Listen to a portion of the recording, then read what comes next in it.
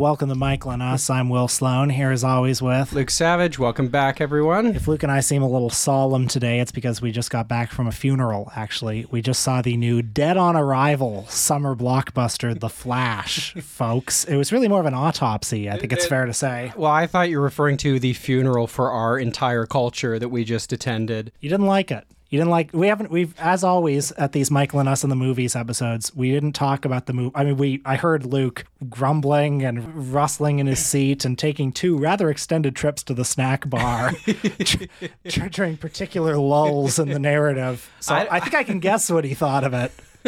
Now, we have been to late Imperial Rome. Everyone is dying because the lead pipes are poisoning the water. The Emperor is a decadent figure. And the Emperor is Warner Brothers CEO David Zaslav. Yeah, something. The border provinces are no longer collecting tax revenues efficiently. The Ostrogoths are amassing in Germania, and I fucking bring it on, honestly. Now, I see Luke rustling through a Mark Fisher book here. It's that kind of movie, folks. It's that kind of week. Yeah, so look, I didn't want to talk about this movie without teeing the conversation up with one of my favorite sentences left to us by the late, great Mark Fisher in his landmark essay, The Slow Cancellation of the Future, when Fisher observes, in 1981, the 60s seemed much further away than they do today. Since then, cultural time has folded back on itself, and the impression of linear development has given way to a strange simultaneity. Now, Fisher was observing with a critical eye and in a somewhat critical way, and later in the essay, he roots it in material things, as he was wont to do, the decline of the welfare state or, the attack on public services, that kind of thing, the rise of neoliberal corporate monopolism and what it did to culture, but also to our sense of historicity and time. Now, The Flash is a movie... Is it Mr. Michael Keaton sitting at the table with me right now? Now, The Flash is a movie that contends to be a sort of almost critique of all of this stuff.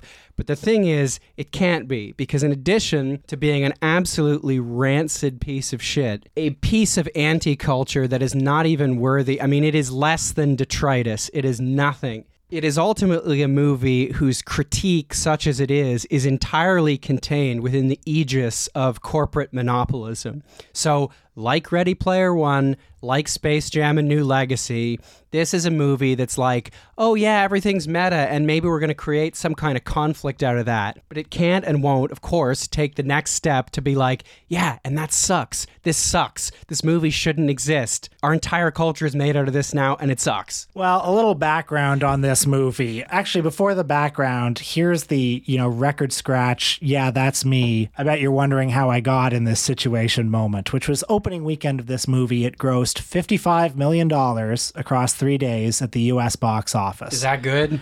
It's not good. A movie like this is supposed to make $150 million in opening weekend. You don't spend $250 million to make a $50 million opening weekend. Let me tell you, if the sizable crowd at the screening we attended is any indication, this movie's on the rebound.